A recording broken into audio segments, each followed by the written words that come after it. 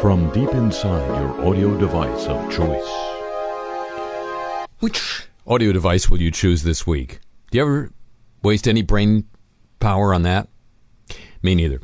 Ladies and gentlemen, the most tantalizing, possibly not the most important, but you never know. I mean, there's the genocide over in, where is it? Me and Bobby Myanmar, and all the stuff in Yemen. They're bombing civilians with our bombs. Yeah. But clearly the most tantalizing story was the will she or won't she, did he or didn't he tale of Dr. Ford and Brett Kavanaugh. Dr. Ford, as you know, came out from behind the anonymity that she, until recently, valued to accuse the nominee for the Supreme Court, nominated by President Trump, Brett Kavanaugh, of having attempted to rape her when she was 15 years old. And the story has had numerous twists and turns, not the least of which is the appearance late in the week of a tweet stream, a tweet storm, a tweet thread, thank you, by a guy by the name of Ed Whalen, a noted lawyer in the conservative community, and what a community it is, who proposed an alternative explanation, an alternative set of facts, hey, for the event, namely that she was mistaken, and it was a friend of his, schoolmate of his, whom Whalen identified in the tweets. A private citizen, a teacher, just minding his own whatever. And we'll get to that particular detail in the apologies of the week, needless to say. But the big question was, will she appear to testify at a special hearing of the confirmation hearings for Kavanaugh? The hearings are over, supposedly, but the committee and her lawyers kept going back and forth on, well, will they reopen the hearings to have her testify? Will they invite any other witnesses? There apparently were one or two other witnesses possible, her therapist, her parents, Kavanaugh's friend who supposedly attended the party with him, who confessed in a book recently to being a teenage alcoholic. But hey, you know, kids those days. And it was only late Saturday that we learned that the committee and Dr. Ford's lawyers had finally seemingly agreed on a date for her to testify, which would be this coming Thursday. Now now the debate is all over. Will she be questioned by the senators, who've almost all taken a position on her story already, right? Or yes or no? And will she testify before Kavanaugh or after Kavanaugh? Will there be other witnesses there, as I mentioned, to be called to testify? Will it be private or public? We don't even know that yet. And throughout this toing and froing, there's been, I think, a yearning among Americans. I think I speak for all Americans when I say this. A yearning for a more dignified, compassionate, sensitive, and yet probative forum in which this could be settled. And here it is. This week on the Dr. Bill Show, she says he tried to rape her. He put his hand over my mouth to keep me from screaming. He says it never happened. I wasn't at that party, and when I did go to parties, I just drank fruit juice. Dr. Bill says there's only one way to get to the bottom of this, and that's for both of you to agree to come spend a month at the Dr. Bill house with the cameras rolling. Is he assailant or saint? Is she victim or vixen? If I can't find out, only someone with a still active license to practice can. The Dr. Bill Show. Sometime this week. We'll let you know when. Hello, welcome to the show.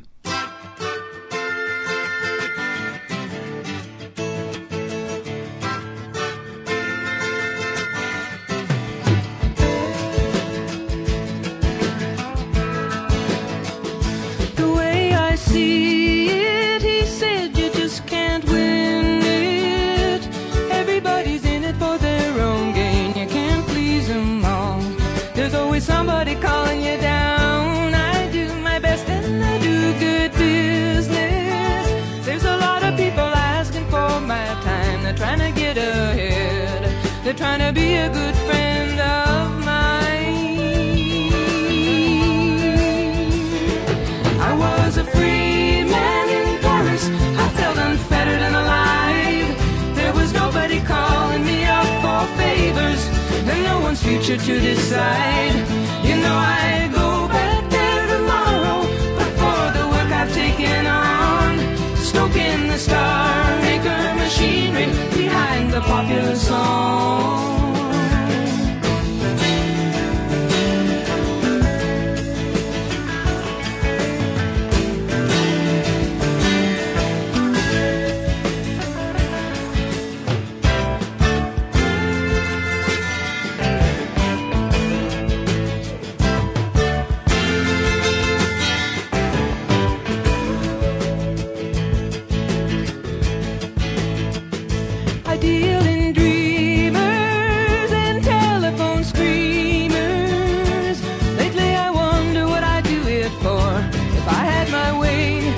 Just walk through those doors and wander down the Champs-Élysées, going cafe to cabaret, thinking how I'll feel when I find that very good friend of mine. I was a free man in Paris. I felt unfettered and alive. Nobody was calling me up for favors. No one's future to decide.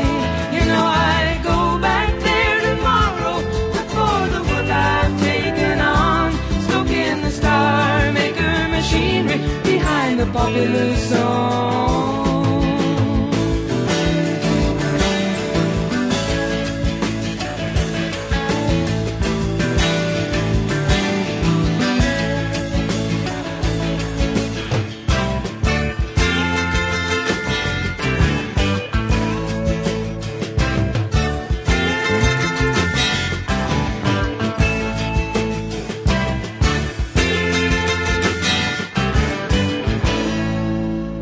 From the edge of America, from the home of the homeless, from the home of e-scooters. You want them on your lawn, driveway, sidewalk? Come and get them. I'm Harry Shearer, welcoming you to this edition of the show. How are you feeling? What are your, as they say these days, what are your feels? We'll find out when I read the trades for you.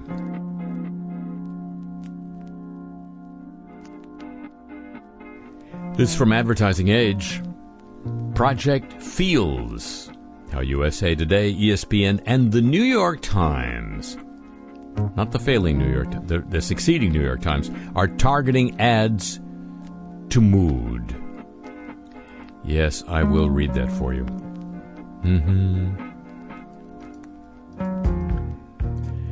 Lately, media companies, including the New York Times, ESPN, and USA Today, have rolled out ad products that they say can match ads to people in certain moods. Way back in 2016, USA Today Network started categorizing its content by topic and tone and scoring it based on the emotions it is believed to most evoke. Doesn't that sound scientific? Last year, it started to sell advertising based on that knowledge with a product called Lens Targeting. Kelly Andreessen, head of Get Creative, USA Today's content studio, said the publisher is trying to show a link between the emotions a story is likely to evoke and ad performance. Likely, that's a science word, isn't it? An ad campaign for a nonprofit that was targeted to people reading inspirational stories resulted in a 25% higher donation rate than ads that weren't targeted, she said. We've seen a gradual increase in RFPs. You tell me. Advertisers aren't asking for audience by demographic, but psychographic, Andreessen said. This is one step to find those psychographics instead of numbers you can get from outside parties. The New York Times rolled out a tool earlier this year called Project Feels that lets advertisers target ads to content based on emotional responses the content is predicted to have. I want to take those predictors to the racetrack. ESPN has been pitching a tool to target sports fans on its digital properties based on their changing emotional state during a game. Now it's trying to apply all that know-how to the rest of Disney's properties, like Fox. The tool is called Live Connect and takes the sports preferences that its logged-in users provide and overlays that with data about how people feel based on how their team is doing and line that up with advertisers' goals. That could mean showing ads for travel or celebratory experiences to people whose team is on a winning streak, or not advertising to them at all if their team is losing. That's all you have to do to avoid ads. Have your team lose.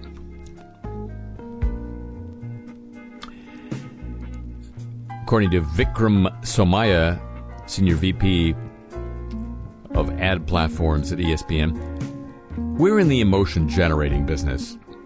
We have a lot of first-party data we can use with a lot of transactions with the consumer. Why wouldn't we do it?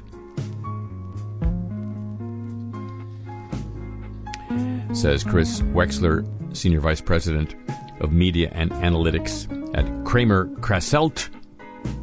It just depends on how rich the data set is. It's an exciting frontier because we're looking for people who are open to our message.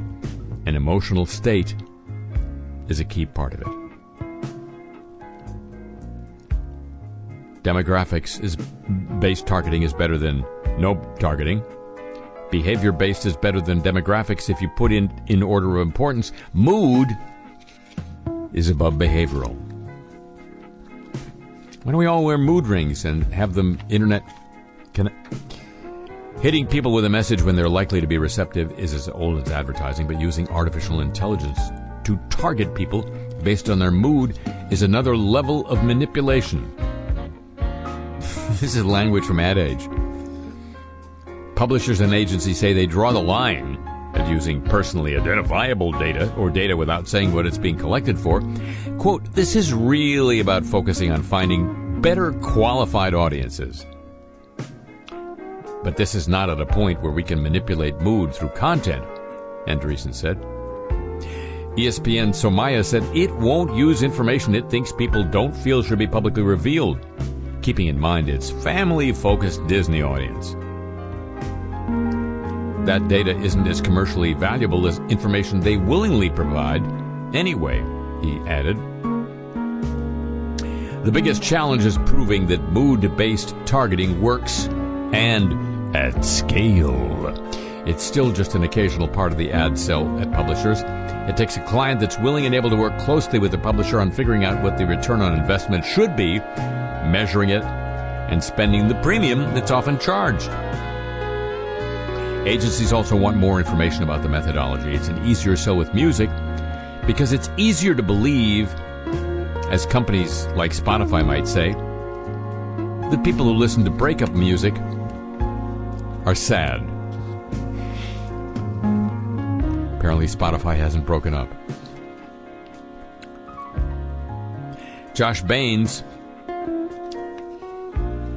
who works at Oracle, whose Grape Shot product powers mood-based targeting, says the topic is getting more visibility because it provides a deeper level of targeting and chance to qualify people's mindsets, showing it drives real business outcomes and not just fluffy metrics. Isn't that a stripper? Fluffy metrics will be key to growing its adoption, though, he said. Other categories outside of music are a harder sell. Some advertisers are shying away from being around news because they think it will create a negative association with their brands. For news publishers, one hope of AI is to change advertisers' association to news. Andreessen said USA Today Network found people are equally drawn to positive versus negative stories when they come to the site, a finding it uses in pitches to advertisers. Wexler isn't so sure. Quote, in music they can claim to know when you're sad. We'd be particularly skeptical about news content. Are we going to guess that because someone's in Alabama, they're angry about something versus someone in New York?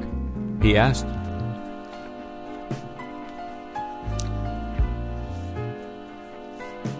They're asking the big questions, ladies and gentlemen.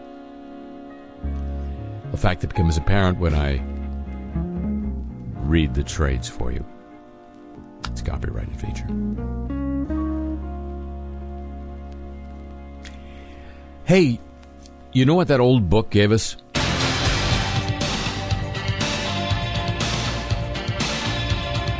It gave us... Yeah. Land-based bird populations are becoming confined to nature reserves in some parts of the world. This raises the risk of global extinction and is due to the loss of suitable habitat, according to a report led by University College London.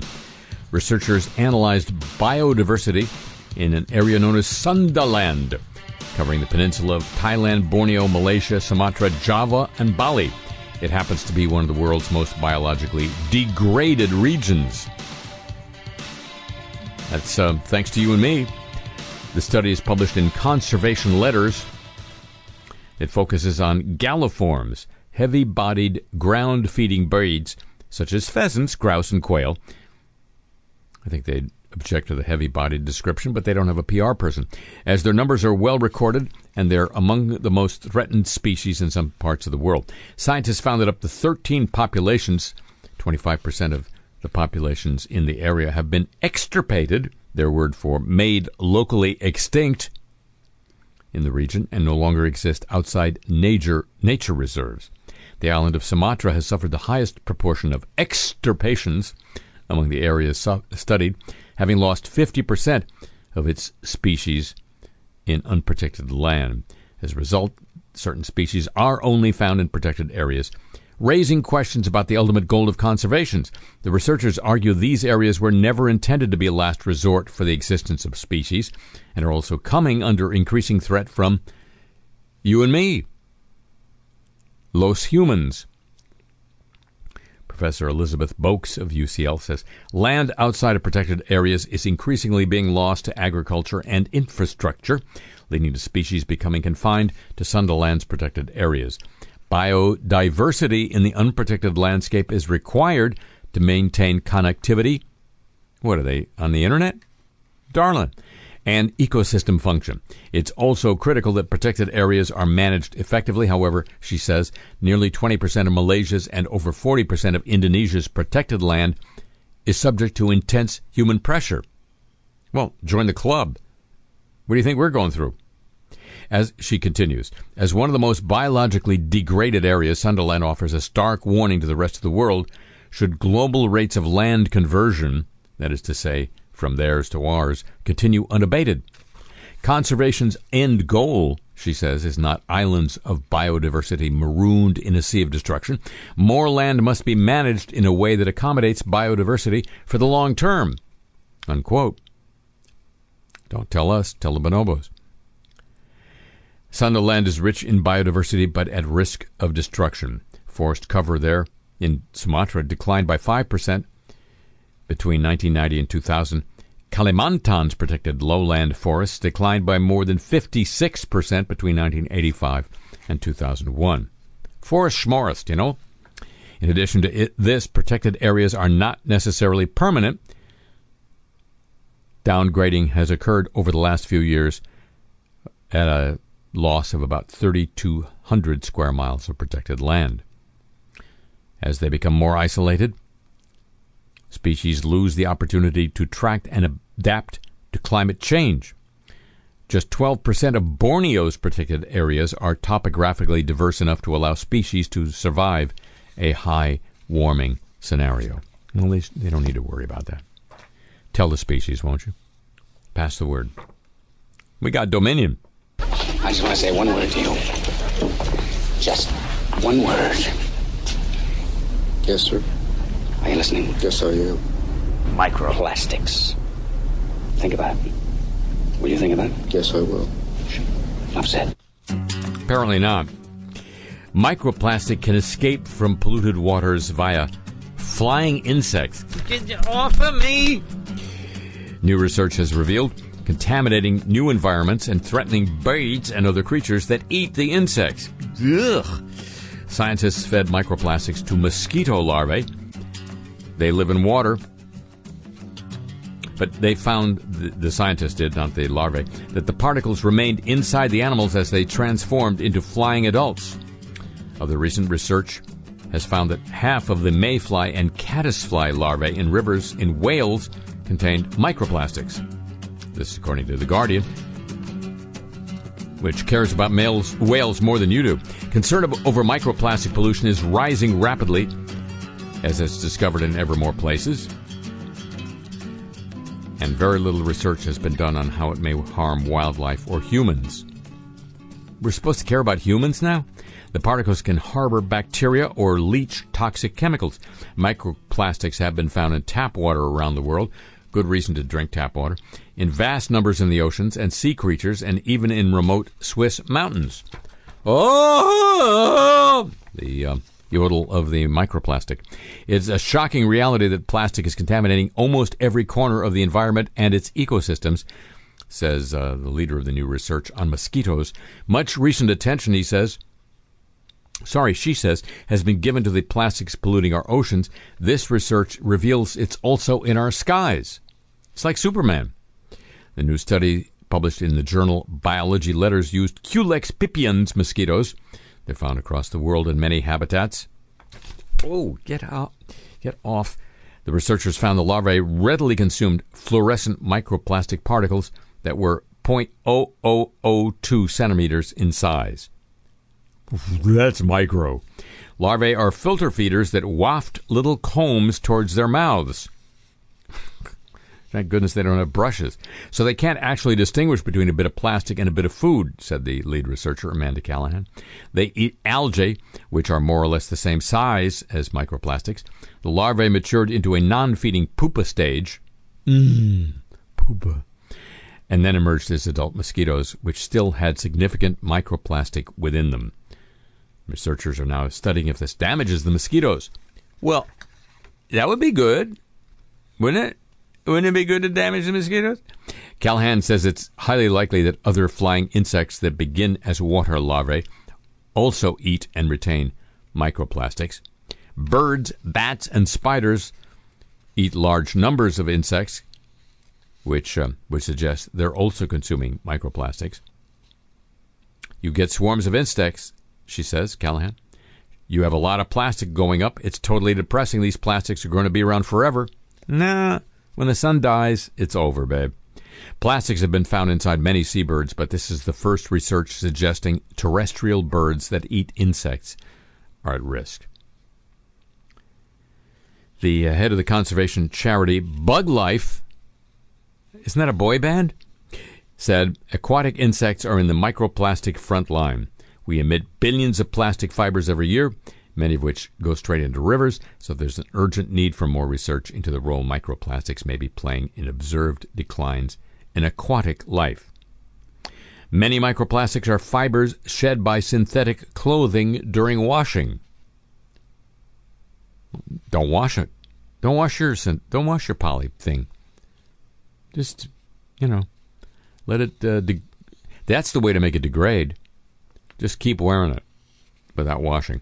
While research proceeds, says the chief executive of Bug Life, we can all think carefully about our clothing choices. Now he's a fashion thing? Now he's a fashion guru? I want you to think about your fashion choices.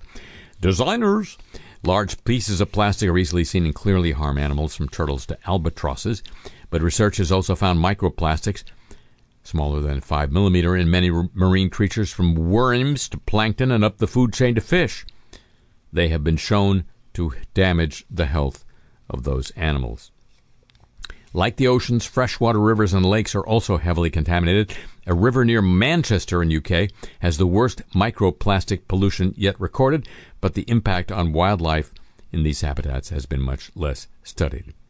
The research in the Welsh rivers found microplastics in larvae both upstream and downstream from wastewater treatment plants, indicating that plastic pollution enters rivers directly, not just via sewage. It also suggests that treatment don't treat microplastics.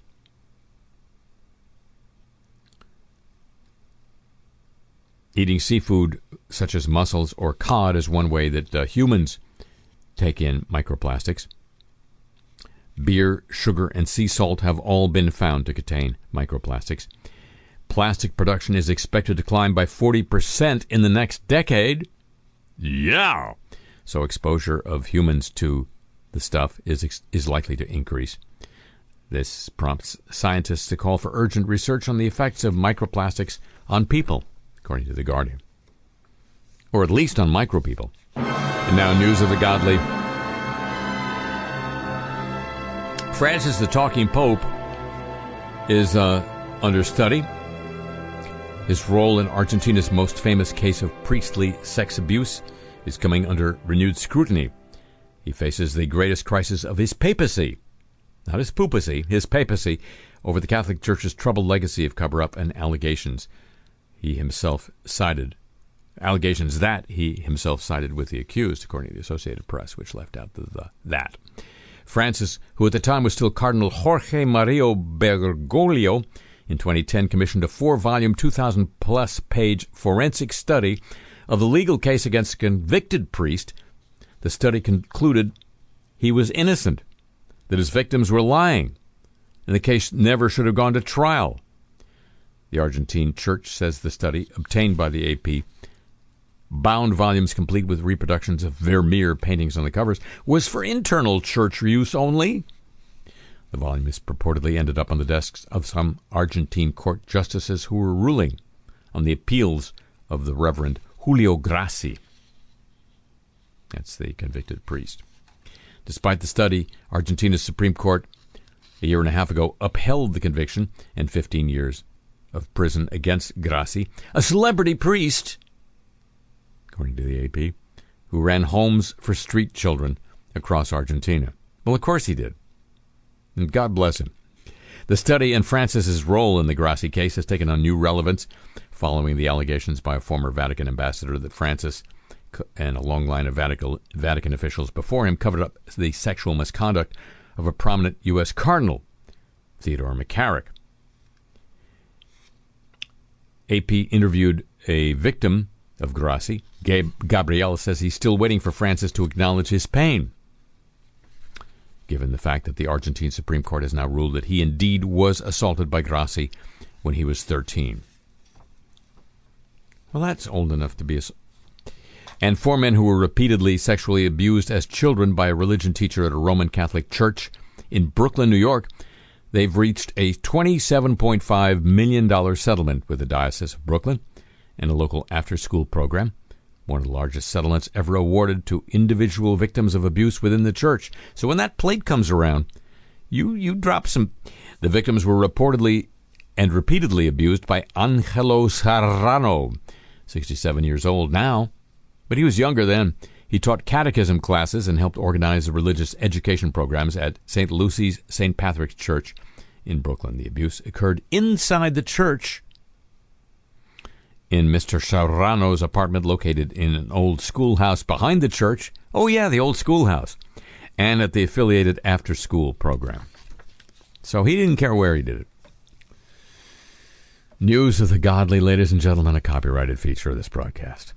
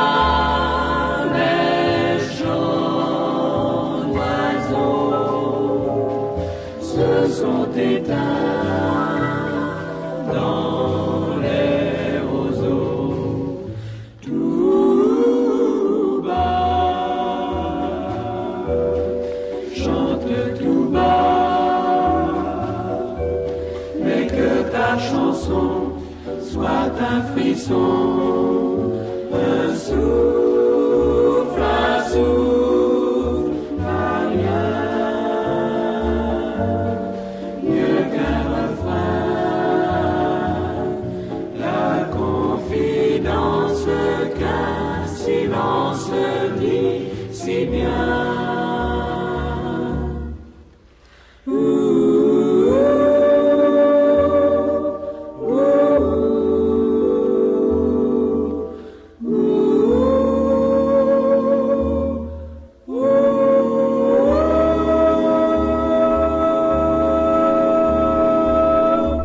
Two days in Paris can change a guy, or just confirm a previous predilection. From Santa Monica, this is Le Show, and now, news of the Olympic movements.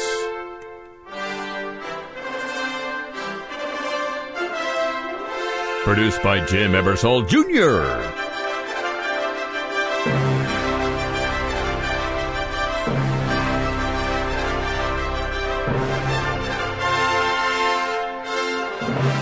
Well, here's good news,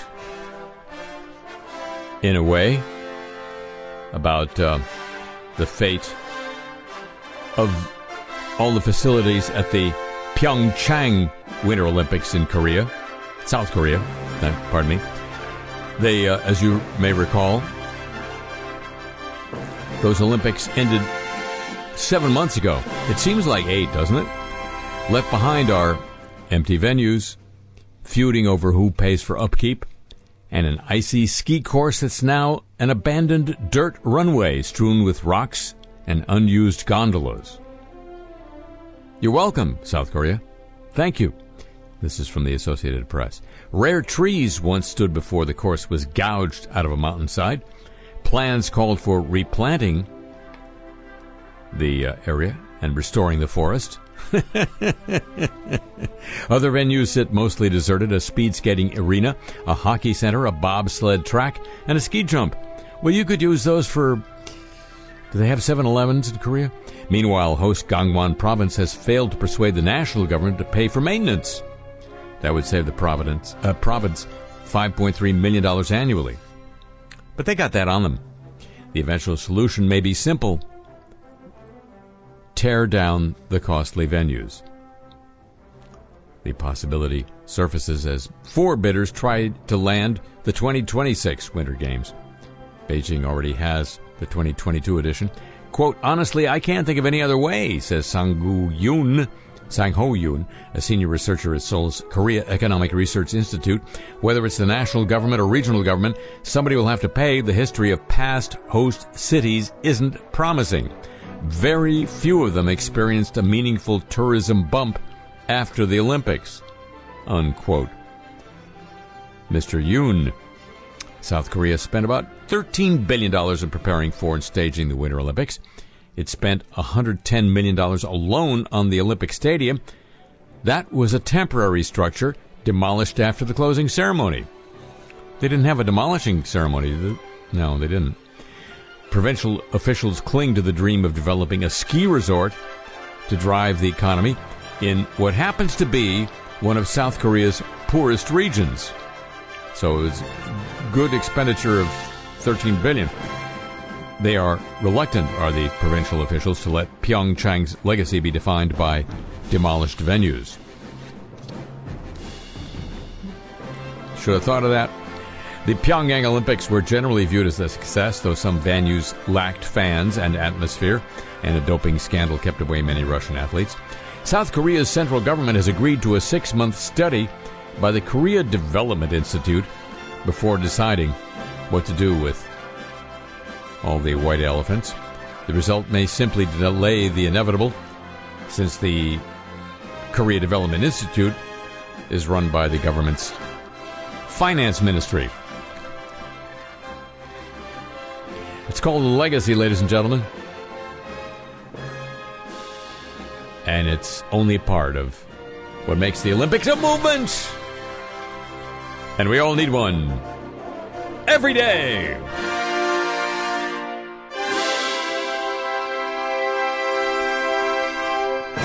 Apologies straight ahead, but before that, news from Minnesota. Now, Keith Ellison, former Democratic, I guess he still has his seat while he's running. He's a former Democratic congressman, soon to be former Democratic congressman. I think he can't run for both, so he'll be former anyway. But he's running for Attorney General of Minnesota. And he's struggling with accusations of sexual improprieties against him by at least a couple of women. That's not making national news so much.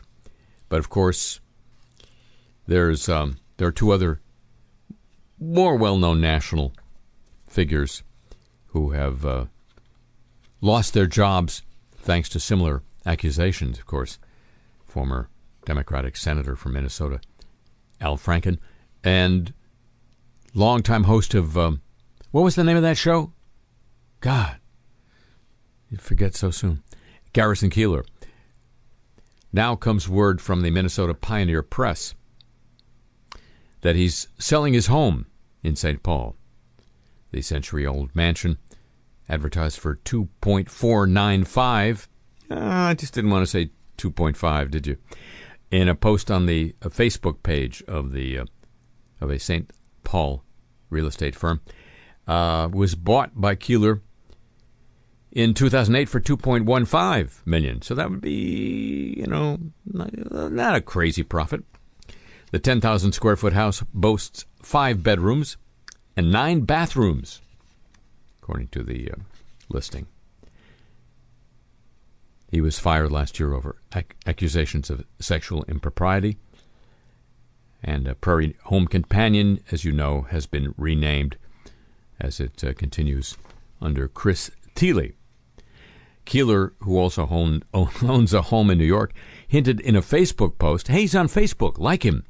He hinted the day of his firing that he might move away. Quote, I think I have to leave the country in order to walk around in public and not feel accusing glances, unquote. Well, sir, it has been a quiet week in Lake Reverie, Minnesota, my hometown. Down at the Catbox Cafe, Sheila Lundgren had started putting up the cardboard window signs announcing the return of pumpkin burgers to the lunch menu. That's as sure a sign as the turning of the leaves that autumn has arrived in town. Like every year, the sign featured Sheila's drawing of a smiling pumpkin nestling between two halves of a bun. Even though everyone in town knew that the filling in the burgers was chunky pumpkin puree straight out of a can. Ollie Mamstrom from the Pick and Grin hardware store around the corner, he'd asked Sheila about this a couple of years ago, and her answer seemed to put Ollie's mind at rest. She just told him everything else on the Catbox Cafe menu came from a can, so why should the pumpkin burger be any different? Down at St. Luke's, Father Sarnquist was already hard at work, securing the sanctuary from the yearly Halloween visit by the self-anointed ice punks from up the highway. A few years ago, they had started appearing all over local churches throughout the county, showing up wearing dark cloaks and skeleton masks. City folks might have thought it was a pretty harmless stunt, but in the less jaded precincts of Lake Reverie, people found it unsettling, to say the least. Father Sarnquist heard one of his parishioners refer to it as terrorism, don't you know? So he was busy checking the locks on the big doors at both ends of the church, as well as installing new little smart locks on the windows. Those smart locks, they would send a notification to his cell phone if any nonsense was afoot on the church premises. And so he could spend the evening at home with Mrs. Sarnquist instead of having to sit out front in what he liked to call his pre-owned Dodge Durango all Halloween night, working Ice Punk Alert. But mainly people in town were talking about the fellow on the radio, which in itself was a very big turnaround, because for more years than most folks could remember, it was the fellow on the radio who was talking about them. Lisbeth Swalberg down at the nail file was doing an emoji nail job on Krista Olsen. Krista couldn't stop talking about the fella on the radio since he was selling his big home in the city. And ever since the local newspaper, the Lake Reverie Advertiser, shut down due to lack of advertising, Krista depended on the conversations in the nail file for her daily supply of town gossip. Lisbeth said she had heard the radio fellow's house down in the city had 9 bathrooms. And Krista allowed as how, since he seemed to have had so many affairs with people who worked on his program, maybe that wasn't so out of line after all, just in case all of them showed up at the same time. Lisbeth was looking around for her cotton balls. No matter how many times she told Rudy, the high school dropout from the Gustafson family who tidied up her store, he still put the cotton balls someplace different every time he finished up. But she told Krista, the way I heard it, his hand had just slid up a lady's back when he was trying to comfort her. Krista was sipping her cherry vanilla Dr. Pepper when she heard that, and her little expulsion of laughter was so explosive, she snorted Dr. Pepper all over the nail salon smock. Lisbeth told her not to worry. The boy would clean it up when he came in from lunch. And then Krista's voice went down to a whisper, even though there was nobody else in the salon. And she said that, "I heard that the disgraced senator might buy the house." And Lisbeth's eyes widened, as if she'd just seen some northern lights or something. And she said, "How could that possibly be?" And Krista said, again relying on the Prairie Telegraph, that one of the women who had accused them both happened to be a real estate agent. Meanwhile, back down at the Catbox Cafe, Mr. Olafson, the male nurse from the walk-in clinic at the gas station, told Ollie Malmstrom that the fellow on the radio had told people he was selling the house because he was moving far away, maybe even out of state. Ollie took that in as he cut up his pumpkin burger. His eyes looked like he was deep in thought, as if he was contemplating some deep cosmic question of existence. After what seemed like a small eternity, Ollie took in a deep inhale and told Mr. Olafson in a dark, conspiratorial voice, "Well, I guess before he does, I should ask for my hammer back." That's the news from Lake Reverie, where time stands still, and so does everybody else. Well, thank you so much. Now, as threatened, the apologies of the week. We're so sorry. Google has apologized. Thursday of this week, some Android smartphone users reported that their battery-saving settings were enabled without their knowledge or consent. Pardon me. Google eventually admitted it was an experimental feature that was accidentally rolled out to more users than intended. And on Saturday of this week, Google apologized for the confusion. The event raises questions, according to Business Insider, about how much control Google has over users' smartphones without their knowledge or consent. Yeah, right. Google did issue an apology to the smartphone users on Reddit who reported their battery settings were turned on without their knowledge or consent. Last week, the battery-saving option on Google's Pixel smartphones, as well as 2 Essential phones, was inexplicably turned on even if the owners had previously turned it off. That's because the phones were running the latest version of the Android operating system, Android Pie 9.0. The battery-saving feature slows down the phone's performance and prevents the phone from actively seeking notifications for things like emails and updates. Google said this was an internal experiment to test battery-saving features that was mistakenly rolled out to more users than intended. Sorry for the confusion. Google also rolled back the battery-saving settings to their original settings on the affected phones. Raised questions among smartphone owners in the Reddit thread about the kind of control that Google has on phones running Android. Yeah, right. No, nothing to worry. No, please, nothing to see here. An Australian rules football club and 3 players have apologized unreservedly after they were criticized for a racist incident in which they dressed in blackface as Serena and Venus Williams for Mad Monday, a season-ending celebration. Of course, you know what Australian rules football is. There are no rules. So there you go. A New Jersey sheriff who's recorded making racist remarks about black people and about the state's Sikh attorney general is apologizing but says he won't resign. Governor Phil Murphy and other elected officials called for Bergen County Sheriff Michael Sodino's resignation after WNYC obtained a recording in which the sheriff can be heard making remarks about black people, as well as the state's attorney general Gurbir Grewal after the inauguration last January.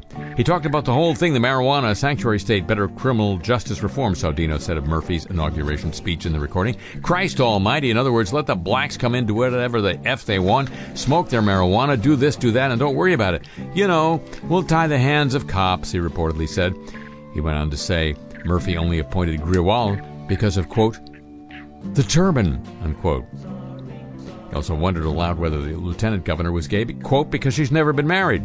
Sodino, in his 3rd term as Bergen County Sheriff, released a statement Thursday evening acknowledging he'd made the insensitive recorded remarks.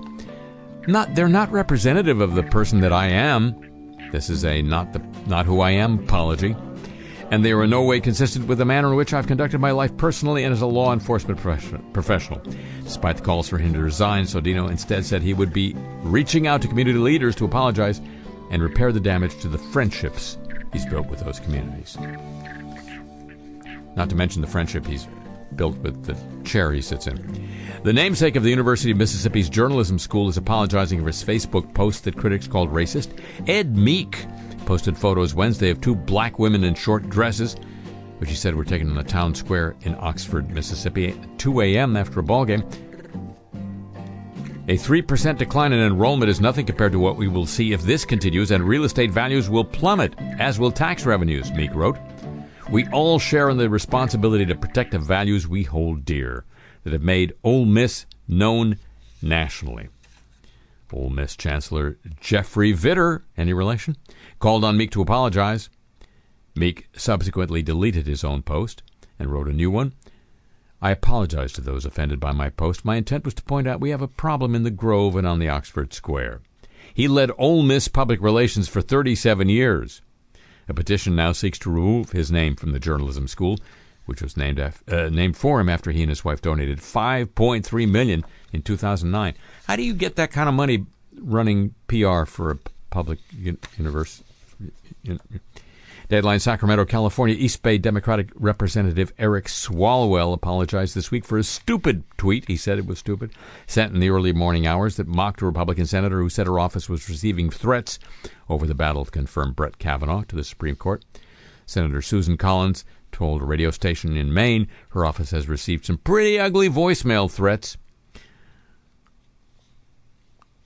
She called the process very ugly.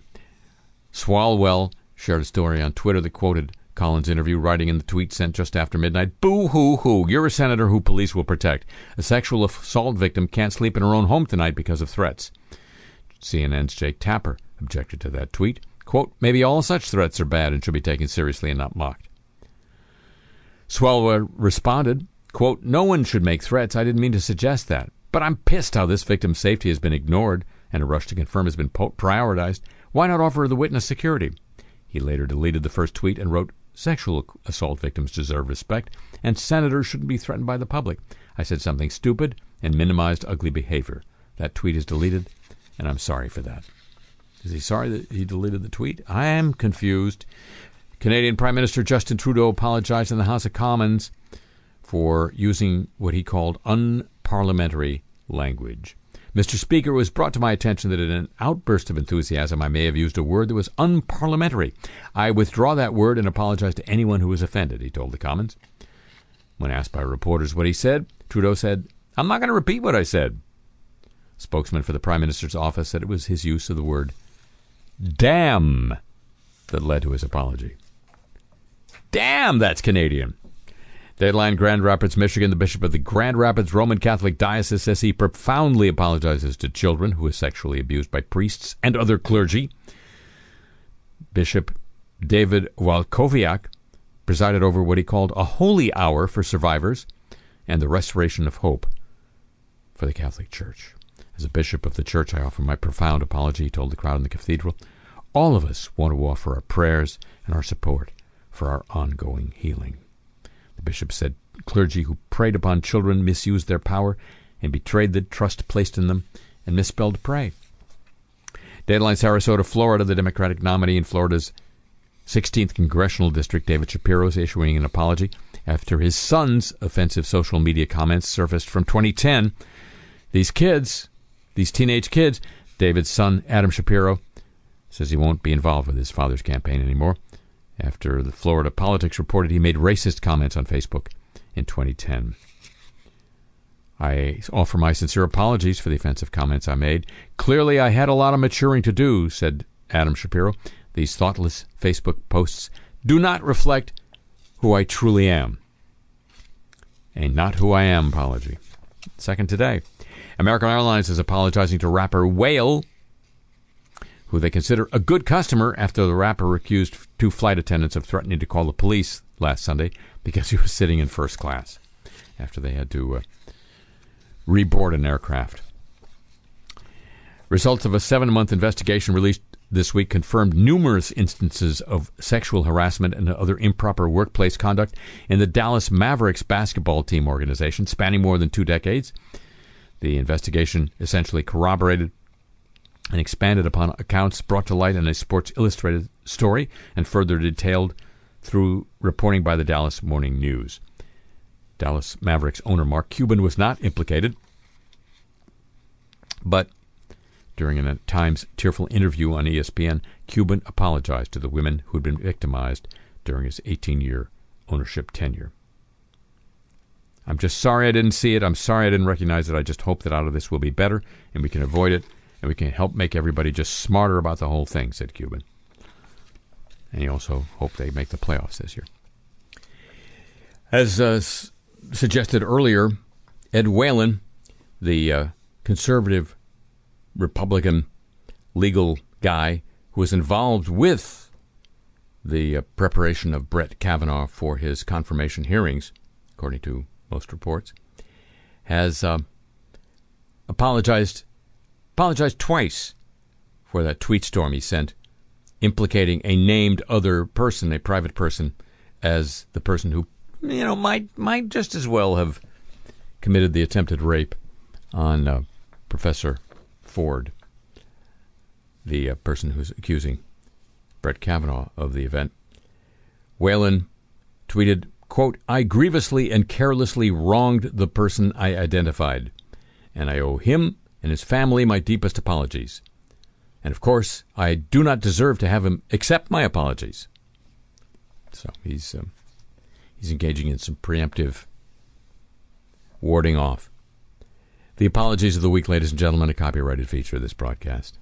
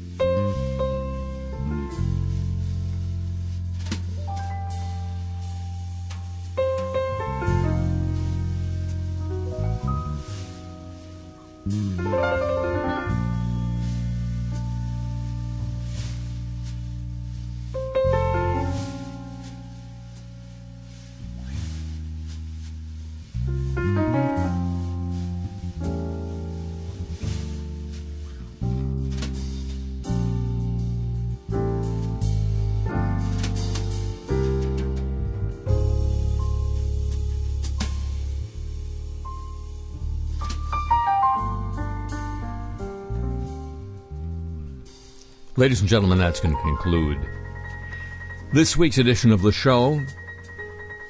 Just indulging in some looking back at 2 days in Paris. It is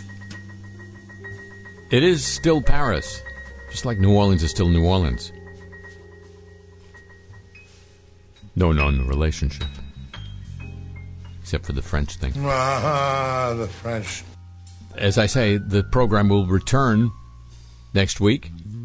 Hopefully you will too, at the other end of the audio device of your choice. That would be just like 3 days in Paris, if you'd agree to join with me then. Would you already? Thank you very much, A tip of the show, chapeau to the San Diego, Pittsburgh, Chicago, Not in Exile, and Hawaii desks. Thanks, as always, to Pam Halstead and to Jenny Lawson at WWNO New Orleans for help with today's program. The email address for this broadcast or podcast or whatever cast, the playlist of the music heard here on, your chance to get Cars I Talk t-shirts in time for Halloween, all at harryshearer.com, and I'm on the Twitter at the Harry Shearer. The show comes to you from Century of Progress Productions and originates through the facilities of WWNO New Orleans, flagship station of the Change is Easy radio network. So long from the home of the homeless.